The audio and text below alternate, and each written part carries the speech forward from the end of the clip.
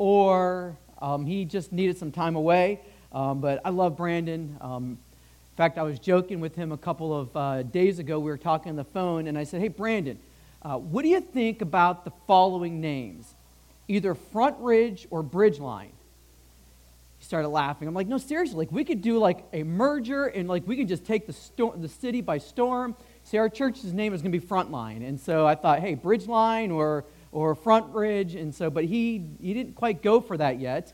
And I told him, I said, hey, listen, I learned from a really strong leader one time that I don't take no for an answer. Now, that goes back to about 3 years ago. Brandon and Connie were sitting in our dining room with us and having dinner, and they were asking us to consider being a part of the bridge at that point before the launch. And he said, before I get started, just know I don't take no for an answer. So I pulled that back on him and just said, hey, just so you know, Brandon, I don't take no for an answer. And he then said to me on the phone, well, I'll give you the same answer I got that night. Not right now. And so it is a joy to be here. I love what God is doing here. I love what God is doing in this city in the work of new churches being birthed. This year alone, from June until probably next June, there'll be another 11, 12 churches that will launch in this city, all around the city. And I just think that is just a tremendous thing. A lot of people say, Stephen, why another church on the west side of Wichita? And if you're from the west side of Wichita, or you've been to the west side of Wichita, you will see that no matter where you go, you can almost find another church in every block. Here's what I'm convinced, though. Here's what our launch team for Frontline Church is convinced of.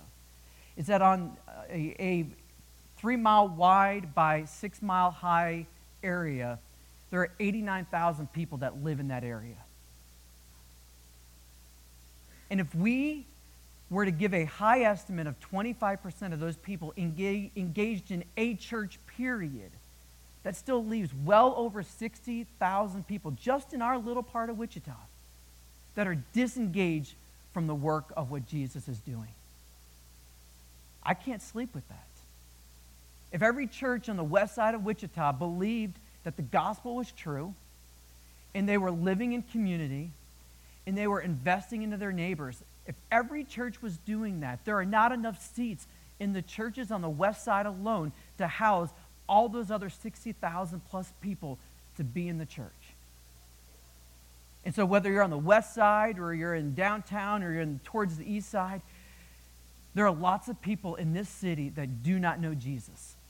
And we're going to continue to go after them. And I love the fact that we get to be a part of what the Bridge is doing and what Journey the Way and what many of the other churches in this city have said is we need to go after those who are broken and need Jesus. And so that's what we're doing.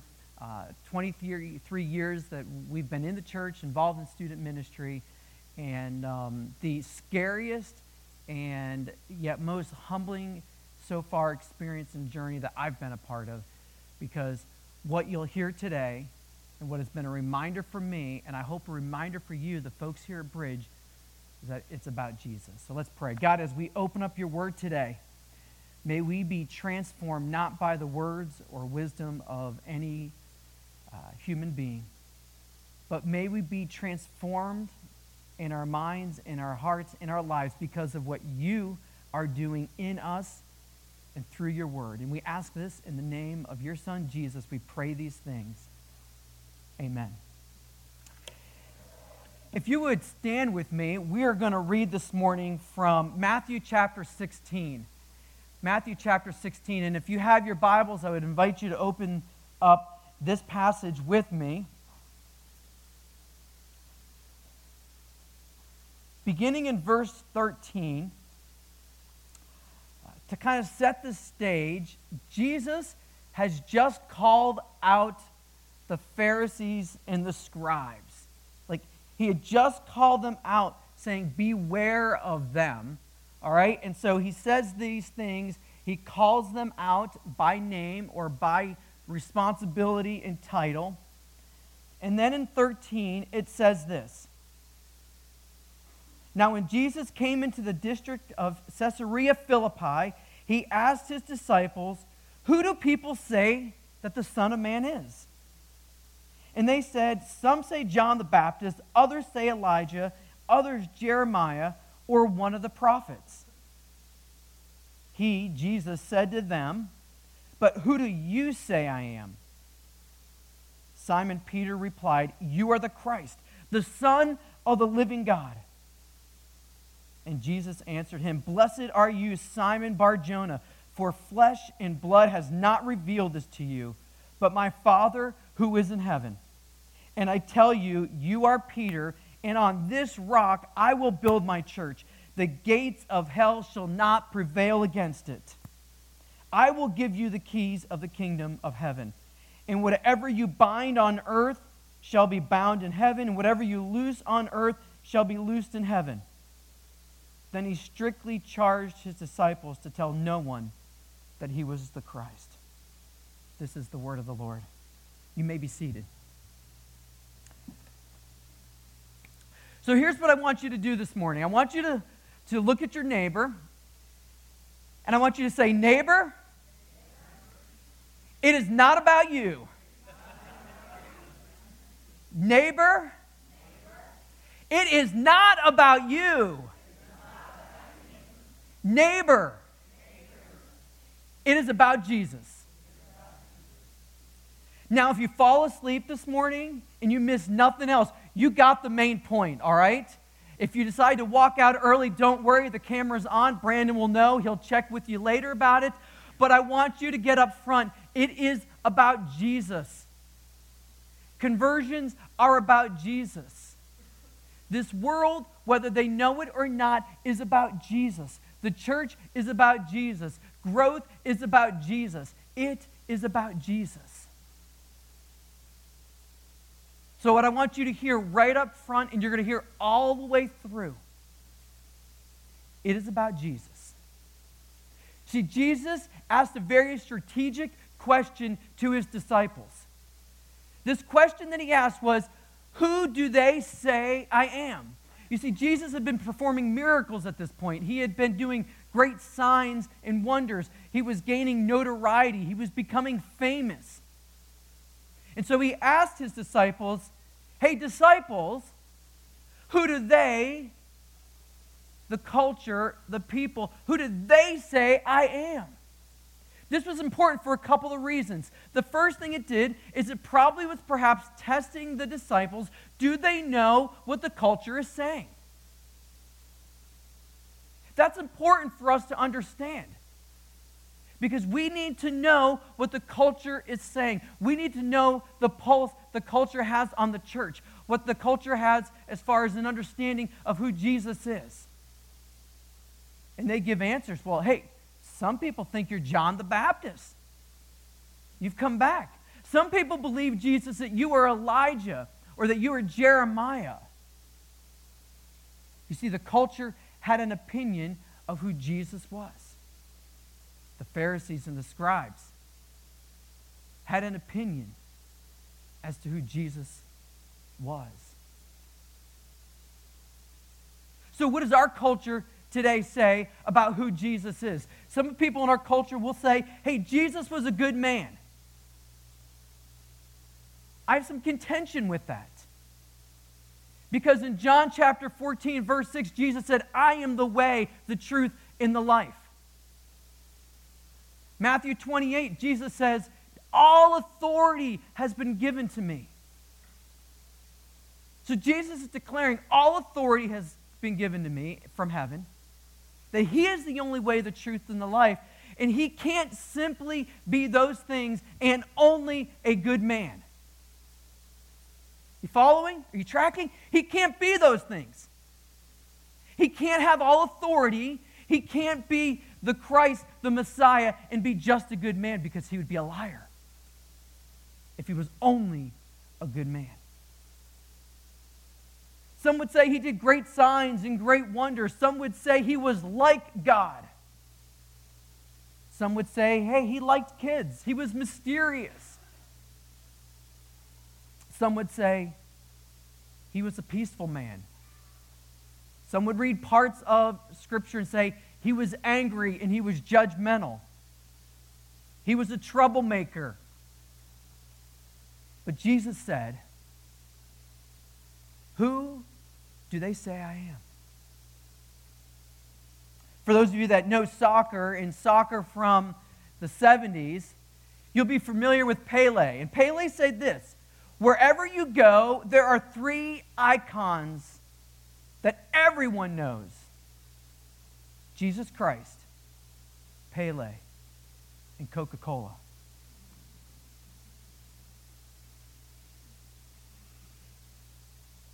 Pele put himself in the ranks of Jesus.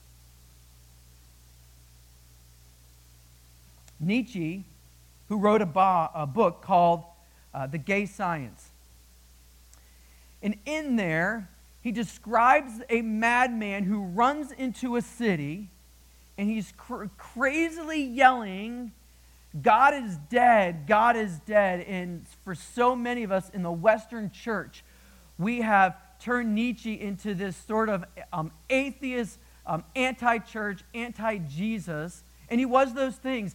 But what happens is we really miss the point that Nietzsche was trying to declare, is that what the Eastern church, the German church in particular, was doing to Jesus, he was saying, this Jesus is dead. But he says this about Jesus: Jesus died too soon. He would have taken back his own doctrine if he had lived to my age. So who does Nietzsche say Jesus is? A man who got it wrong. A man who was dishonest. A man who lived too short to take back his own doctrine. So who do your friends, who do your neighbors, the people you work next to, the people that you live next to, the people that you do life next to that do not know Jesus as their Savior, who do they say Jesus is? Have you had the conversation with them? Do you even have a pulse as to what they are thinking about Jesus?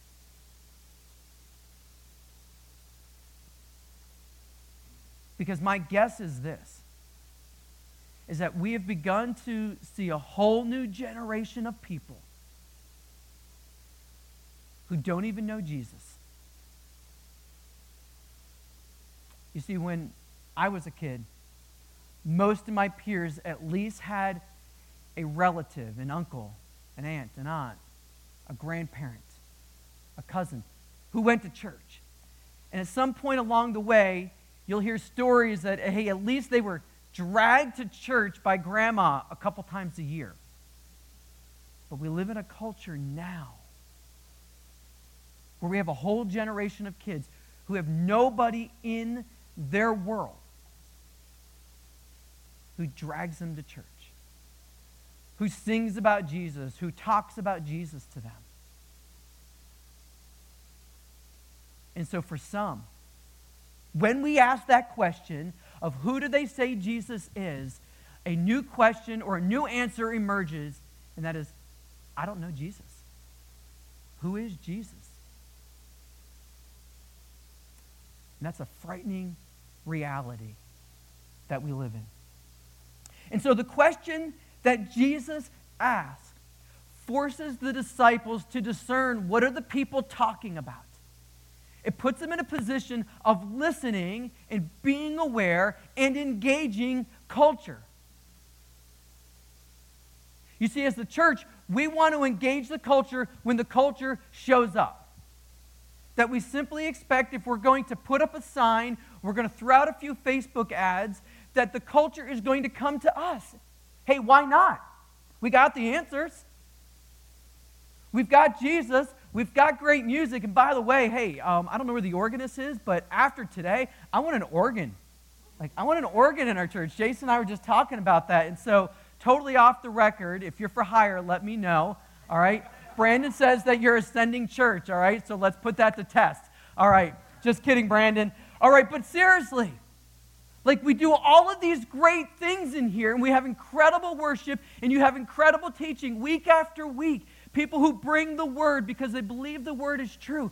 But yet, most of the time, the people in our neighborhoods are not getting up on a Sunday morning saying, hey, I have nothing better to do. I want to go check out that church. And so that puts us in a position of getting in the culture. Because Jesus wants us to get in the culture. People matter to Jesus. Lost people matter to Jesus. People who have not been restored and redeemed by Jesus, they matter to him. And if they matter to him, they better matter to us. Because let me just be honest with you, we don't need to fill the church with more Christian people. We need to fill the church with more broken people who come to know Jesus. And when they come to know Jesus, the church grows and it changes. Why? Because it is Jesus who is doing the work of transformation. It is Jesus who is doing the calling. It is Jesus who is doing the transforming work. It is Jesus who is doing the growth. And so when Jesus asked this group of disciples, who do they say I am? It puts them in a position of being in the culture. So if Jesus was here today, in person, and he said, who does your neighbors say I am? Do you know your neighbors well enough? Do you know your coworkers well enough? Do you know the people that you work out next to, or you shop next to, or you go to the dog park next to? Whatever it is that you do in your spare time, do you know those people well enough that you would know what they would say if you asked the question, who is Jesus? We have got to engage our culture. Our culture is not going to show up to us. We can't wait. There's too much at stake. About 4 years ago, my grandfather, who didn't know Jesus, was starting to die. He'd inherited some money. It wasn't a ton of money. He had inherited about $35,000, $40,000, and he was going to go to Foxwood Casino. It's a casino over in Connecticut. And basically, he was going to spend all of his money he'd inherited, and then he was going to die. Like, that was his plan. Like, I'm going to go have a good time. One last hurrah. He came down with pneumonia and ended up in the hospital beforehand. He never made it home. Never made it to the casino to spend the last $30,000 that he had to his name.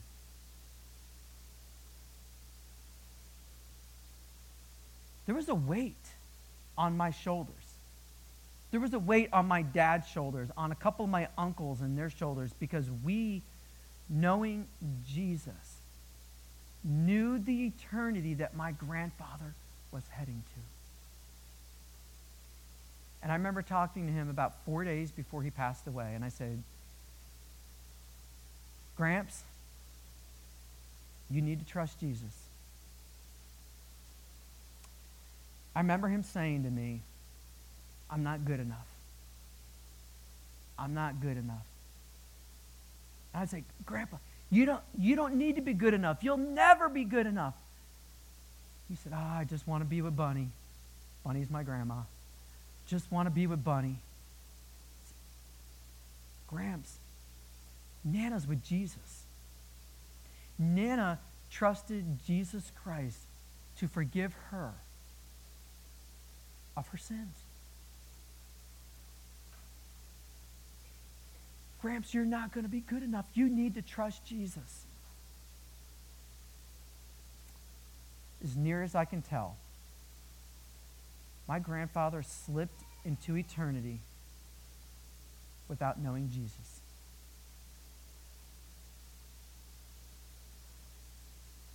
Breaks my heart. Breaks my heart. But he had a choice. He heard the truth for years and years. I don't tell you that story for you to feel bad. I tell you that story that you would hold deeply the conviction that your neighbors who have a different opinion other than Jesus being Christ the Messiah, their eternity is going to be very different than yours if you've trusted Jesus. And you need to allow margin in your life to go after them. So that when you ask them, who is Jesus?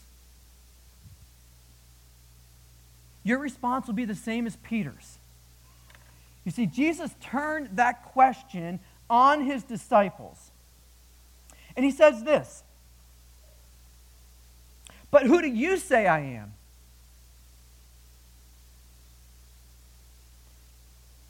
But who do you say I am? These men had been walking with Jesus. These men had seen Jesus perform miracles. They had been listening to Jesus preach. They had seen the way Jesus had been living. And so this question was a pivotal moment. This question was key. Because now he wanted to see, did they fully get who Jesus was? And Peter said this, "You are the Christ, the Son of the living God." You are the Christ. And Jesus responds to him by saying this, "Blessed are you." It's kind of sort of like saying, "Hey, way to go, Peter. You got it right. You figured it out. All of the things that I've done, all of the things that I've said, you figured out who I am." And then he says this, "It wasn't flesh and blood that revealed this to you. It was my Father in heaven."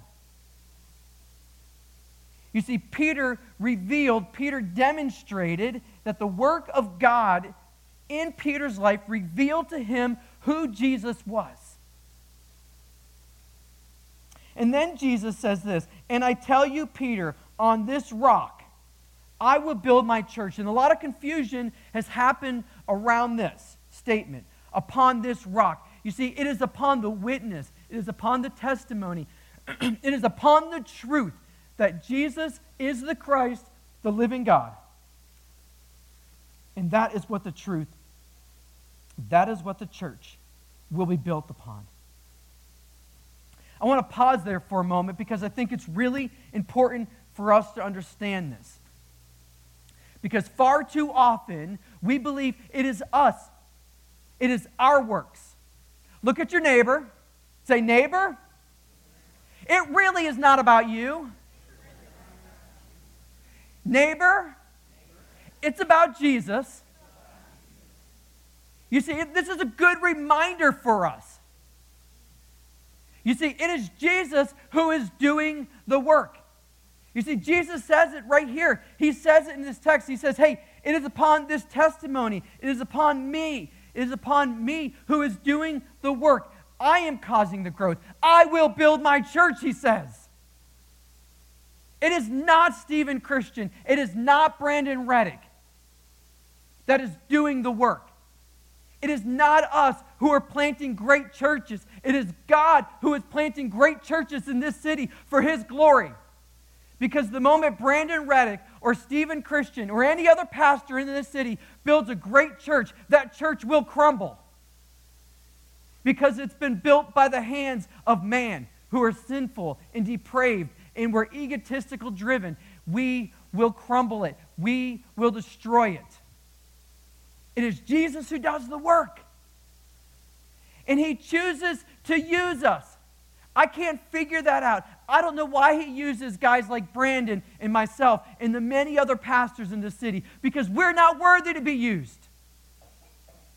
John Piper says it best like this.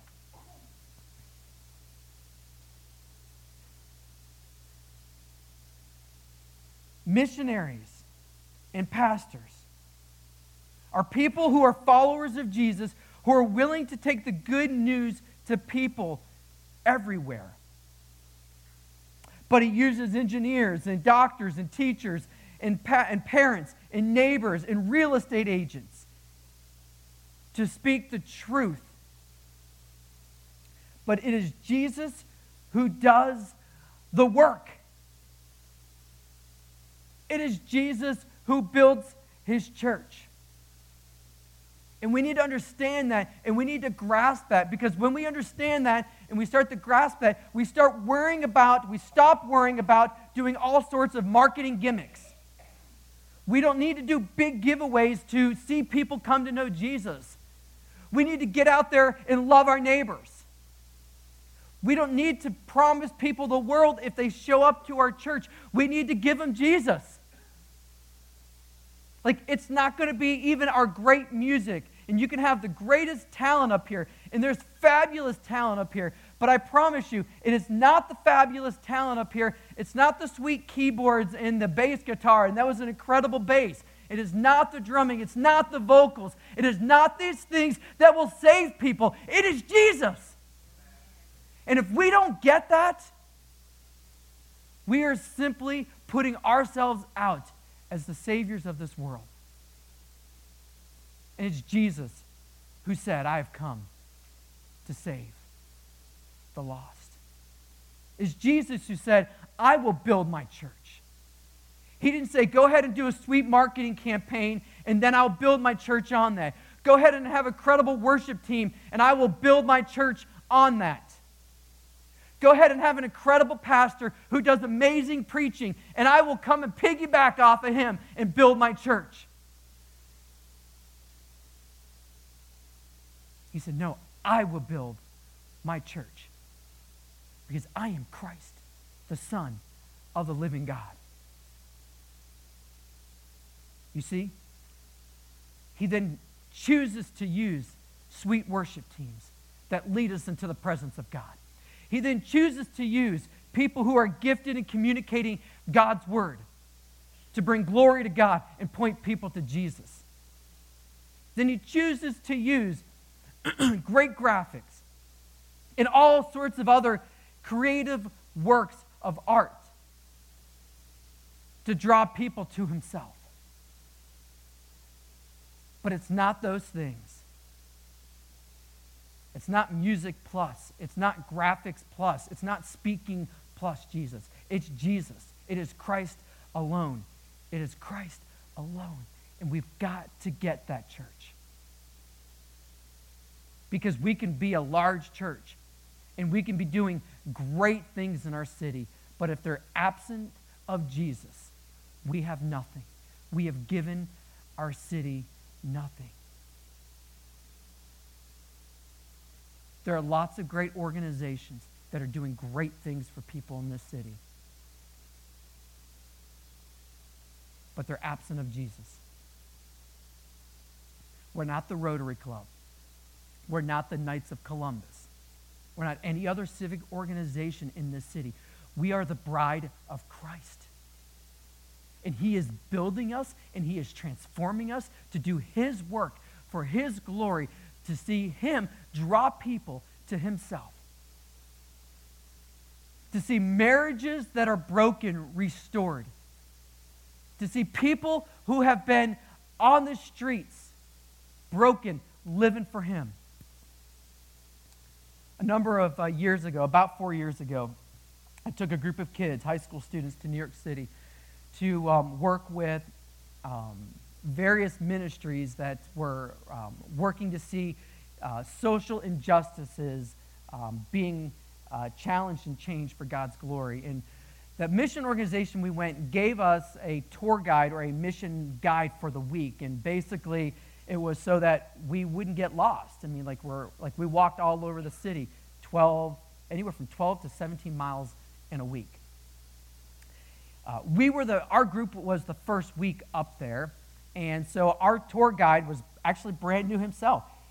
I'll be honest, he really didn't know anything about New York City.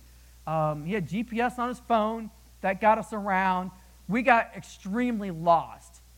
And most of the time, we were on the phone calling the mission group that we were going to help or the ministry we were going to help, saying, hey, we got lost. We didn't want to throw our mission guide under the bus. But I got to see a guy who was on fire for the Lord that week. About a year and a half later, he moves here to Wichita, excited and ready to see God do great things in his life in the church.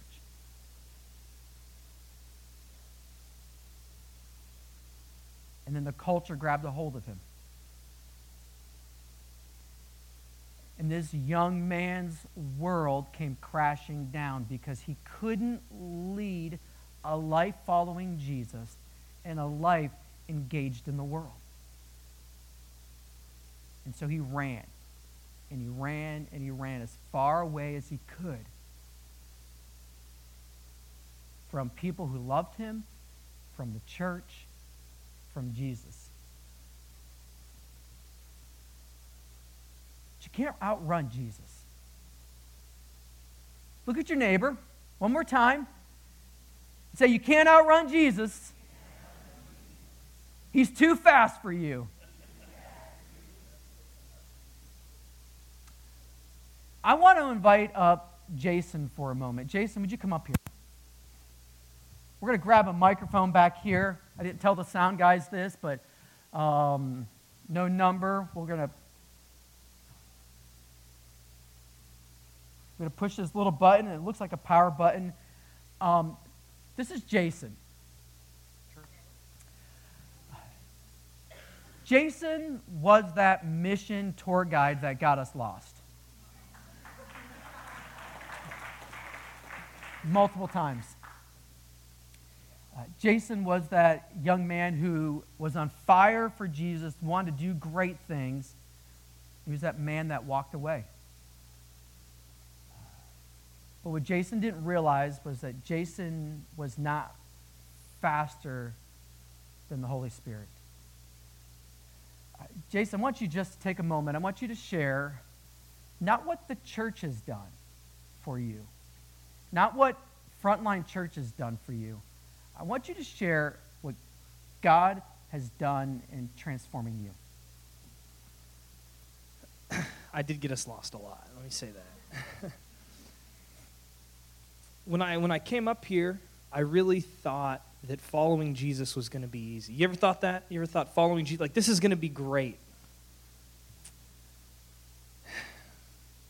Just as Stephen said, I really couldn't separate culture from Jesus, and I fell into the world. And what I found out was the Holy Spirit is moving in concert.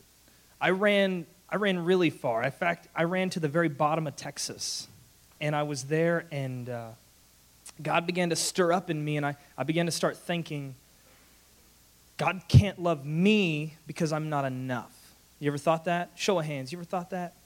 Yeah, because that's where I was at. I was in this really, really low place of God can't love me because I'm not enough. I don't have enough. I haven't done enough.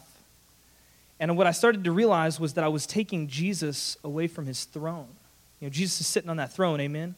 Amen. I started to take him away from that. I started to realize that I was the one in control of my destiny instead of letting the Holy Spirit move. And so, 16 hours away, I haven't talked to this guy because I thought he was going to judge me.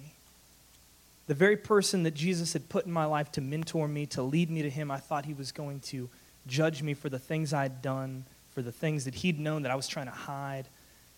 And what I found out was the Holy Spirit moves in concert. And this whole time, he was leading me to him. And so I'm jumping in Scripture. If you're not in Scripture, I don't think you're going to understand what God's saying about you. I don't think you're going to understand what God's doing in this world, how much he truly chases after you day in and day out. But what I was on my knees and I was saying, God, what next? Like, I've done everything else for you. I feel like I've given you all my time. And I felt God just simply say, you haven't given me you. You haven't given me yourself. And so I make that humbling call to Stephen. And I thought, I swore up and down he was going to say, you idiot, I don't want to see you again. Why when I've put so much time and effort into you and you just ran away? Instead, the Holy Spirit, the same Holy Spirit that was working in me to take a step towards Jesus was working in Stephen over 16 hours away. The same Holy Spirit was telling him, love, give grace. I say that just to say that God is moving in a place where, as he's calling me to surrender, he's also working in his people, in the church, that I wouldn't be put to shame or shunned, but I would be loved. You see, God was transforming my heart, and I didn't even begin to think that he'd be transforming Stephen's heart for me, and the church's heart, and other people that had poured into me. As soon as I came back up here, it was like running to God. Everybody was hugging me like, it is so good to see you. It's not about the church, but it's about the Holy Spirit. What God's going to build his church on, the very rock, was moving in my life. Even after I felt like I was in a place where I was with him, and I ran, and I thought, well, surely he wouldn't want me. But the same Holy Spirit that was working in me was working in him for his glory. And that's my story. Thanks, Jason.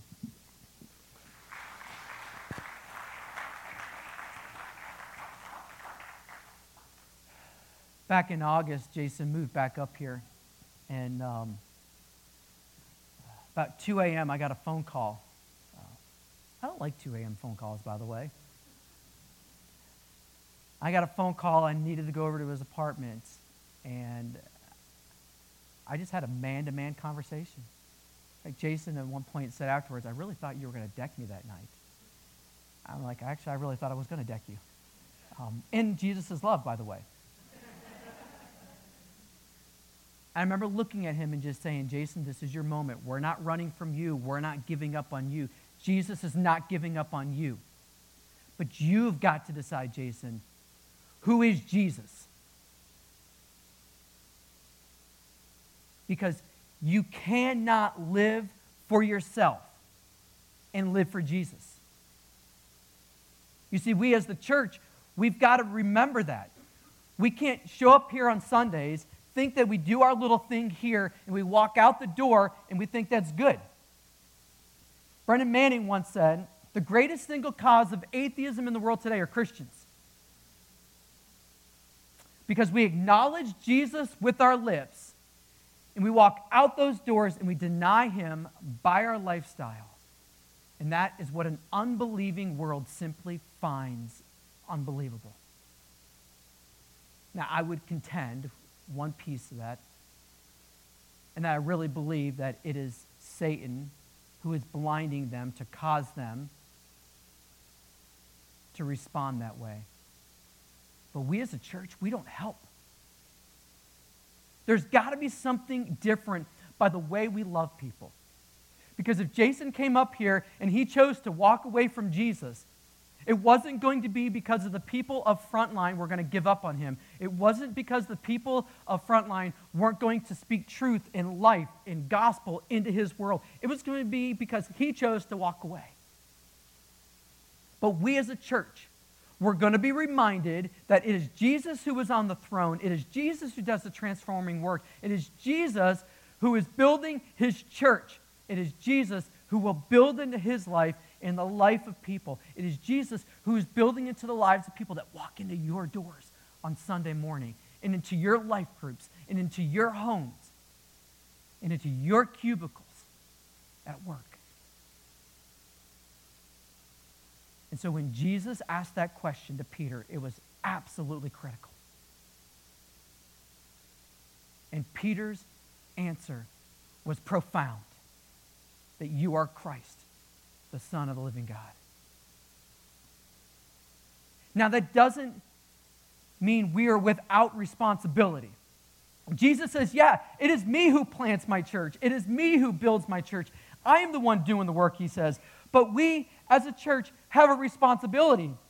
Turn with me over to Matthew chapter 18. Matthew 28. Jesus says this. Now it says this, now the 11 disciples went to Galilee to the mountain to which Jesus had directed them. And when they had saw him, they worshiped him, but some doubted. And Jesus came and said to them, all authority in heaven and on earth has been given to me. Go, therefore.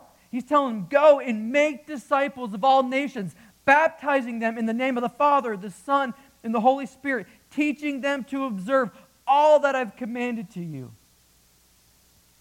You see, we got a responsibility, church. We've got a responsibility. Yes, Jesus is doing the work. Jesus is the one drawing humanity to himself. Jesus is building, but he has called us to be a part of that. I don't understand that. Because quite frankly, most of the time, when you and I get involved in something, we mess it up.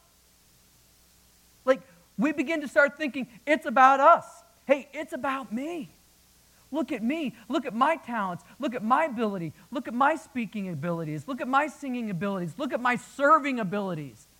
Look at the way I do kids ministry, or look at the way I love my neighbors. You see, we even turn that into, I'm a good neighbor lover. Like, I love my neighbors. I do it better than anybody else. Like, we can turn great things into really poor attitudes. And that's why it's important that when we do these things, we are reminded that it is about Jesus. And Jesus tells us in verse 19, go therefore and make disciples. And by the way, that's not Jesus saying, hey, listen, if you got some extra time, church, go love on your neighbors. If you got some extra time, church, go see if a couple people come to know me as my Savior. Hey, if you feel like it, church, go ahead and do this. Hey, if you have nothing better to do after you go to the movies, church, maybe tell a few people about Jesus. You got a couple extra minutes at work? Yeah, go ahead and tell people about me, Jesus. Like, he's not saying that here. Like, this is a command. And we need to feel the weight of Jesus' words here that he is commanding, he is expecting. Church, we will go. Church, we will make disciples. Church, we will see people baptized in the name of Jesus. Church, we will teach our culture about who Jesus is. You see, he's expecting us to do these things. Like, he's not saying, church, sit passive. Just sit by and watch me do all the work. What he is saying is, do these things in my name. Do these things and bring me, Jesus, glory. Make Jesus famous. And so when Jesus says, all the way back in chapter 16, and he says to them, it is I who is building the church. Understand all of that in context. That while he is building the church, while he is doing the work, he's choosing to use us.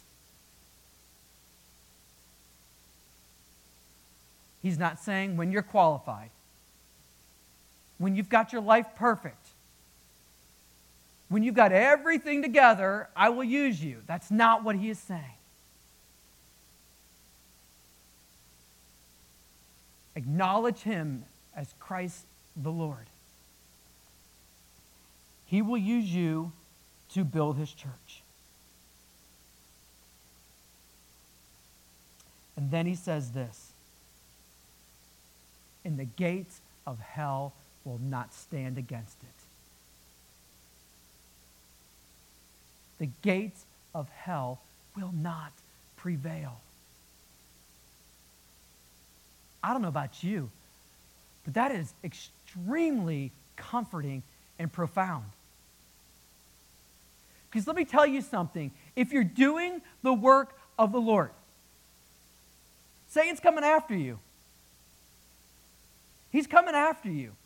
Like, if you're not telling people about Jesus and your faith is not challenged and it's just this sort of casual Christianity, hey, Satan's got you right where he wants you. You're not a threat.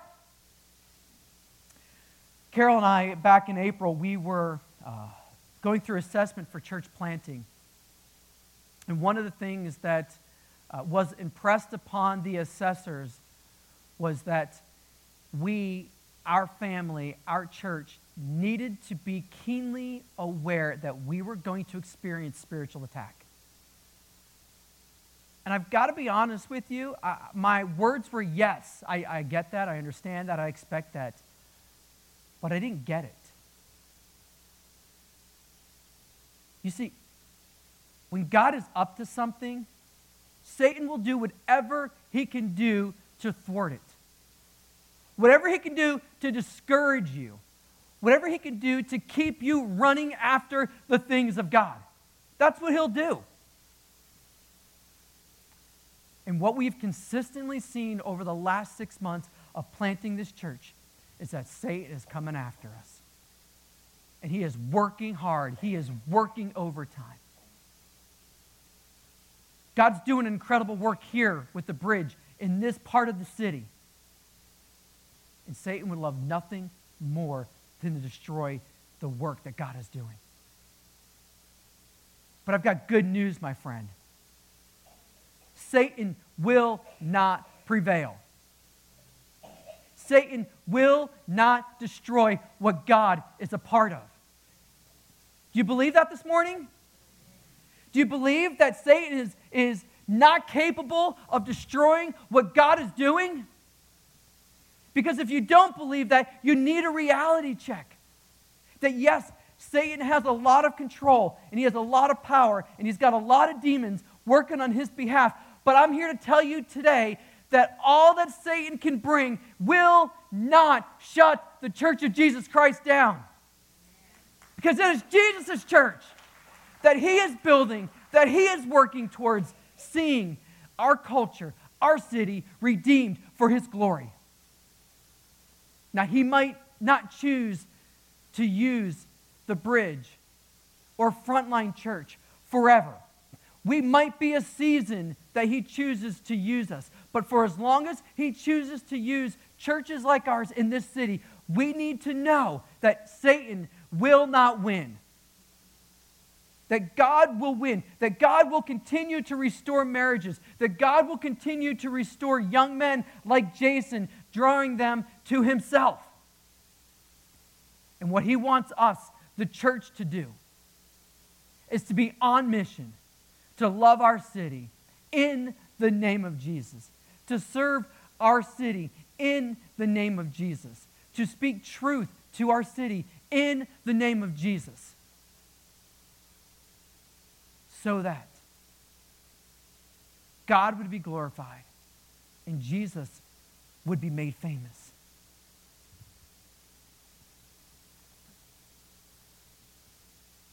John 3:36 says this: "He who believes in the Son has eternal life, but he who does not obey the Son will not see life, but they'll receive the wrath of God." I want my neighbors to experience the life-transforming work of Jesus in their lives.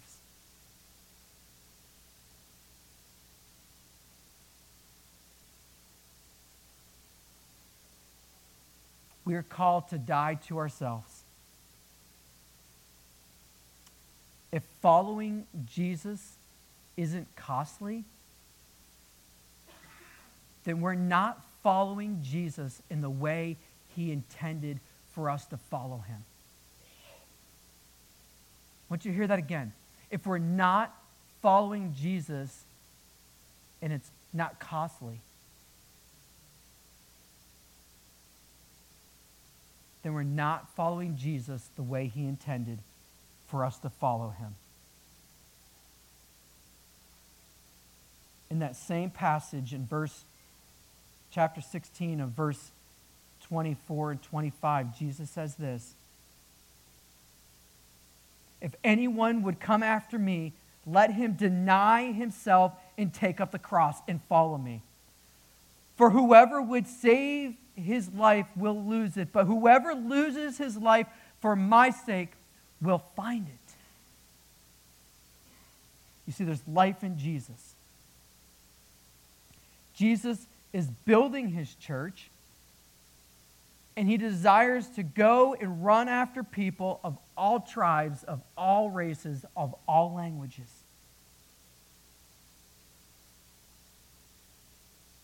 And he wants us to be a part of what he is doing. So who do you say Jesus is today? Is your answer the same as Peter's? Is Christ, that he is Christ, the Son of the living God?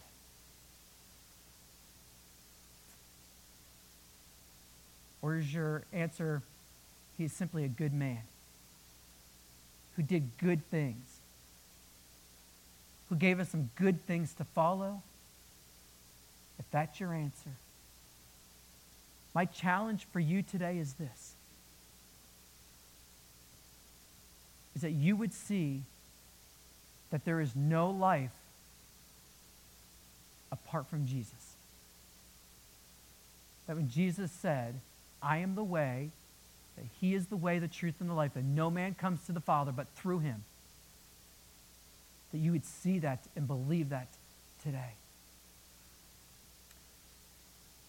For those of you who have made a decision to follow Jesus, and those of you who say, yeah, that Jesus is the Christ, the Son of the living God,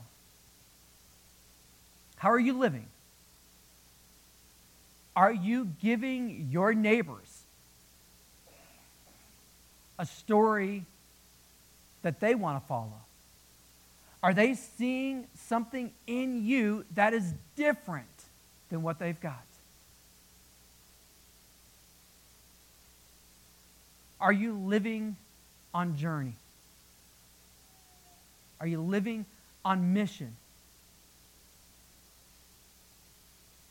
You see, it's easy, I don't say easy, but we like to think it's easy to send people overseas as missionaries.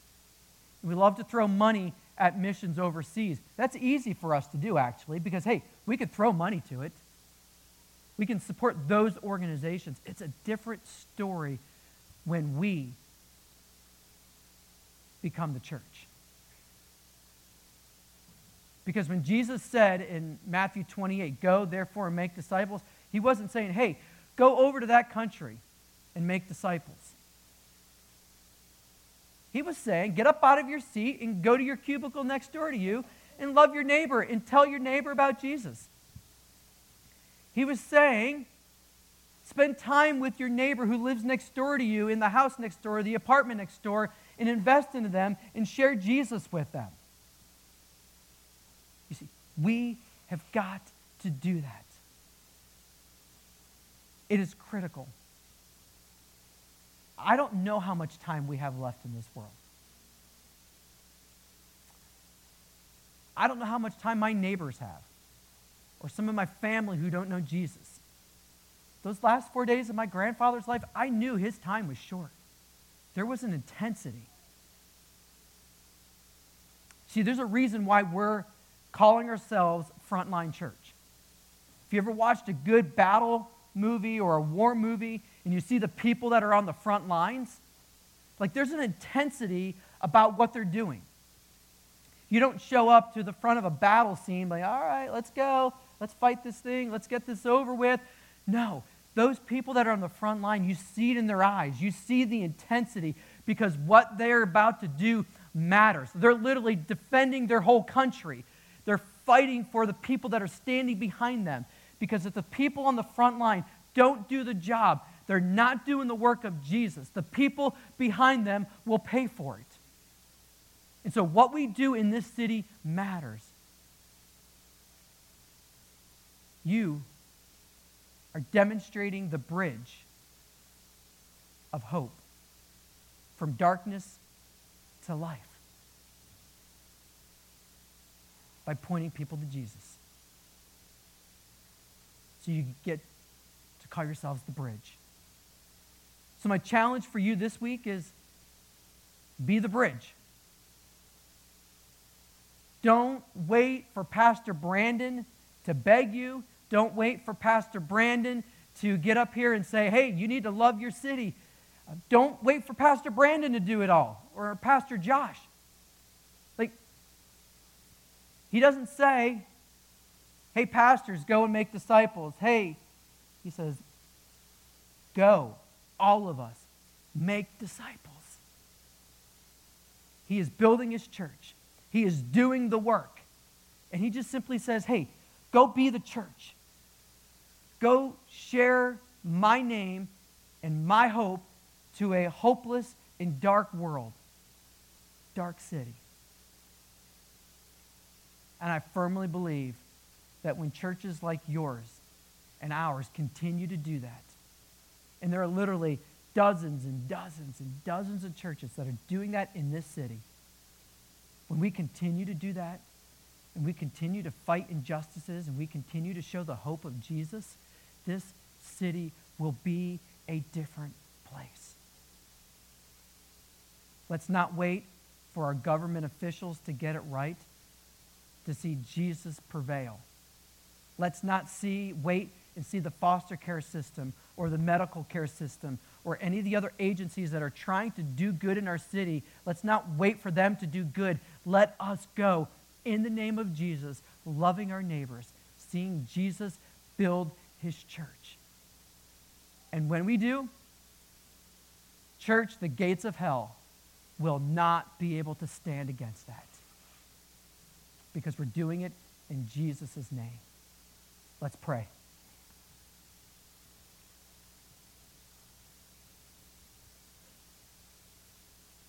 Father, our culture has lots of things that they think about you, that they say about you. But our culture has totally missed the mark.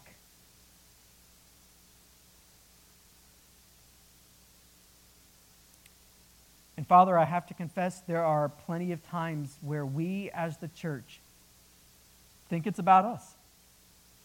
We think it's about what we bring to the table. We think it's about our gifts, our skill sets. We even think it's about our money.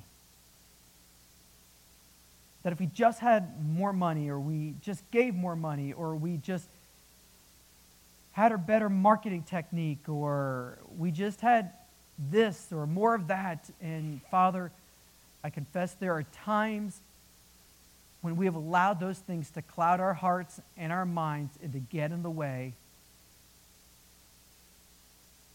And so God, forgive us when we have allowed those things to get in the way.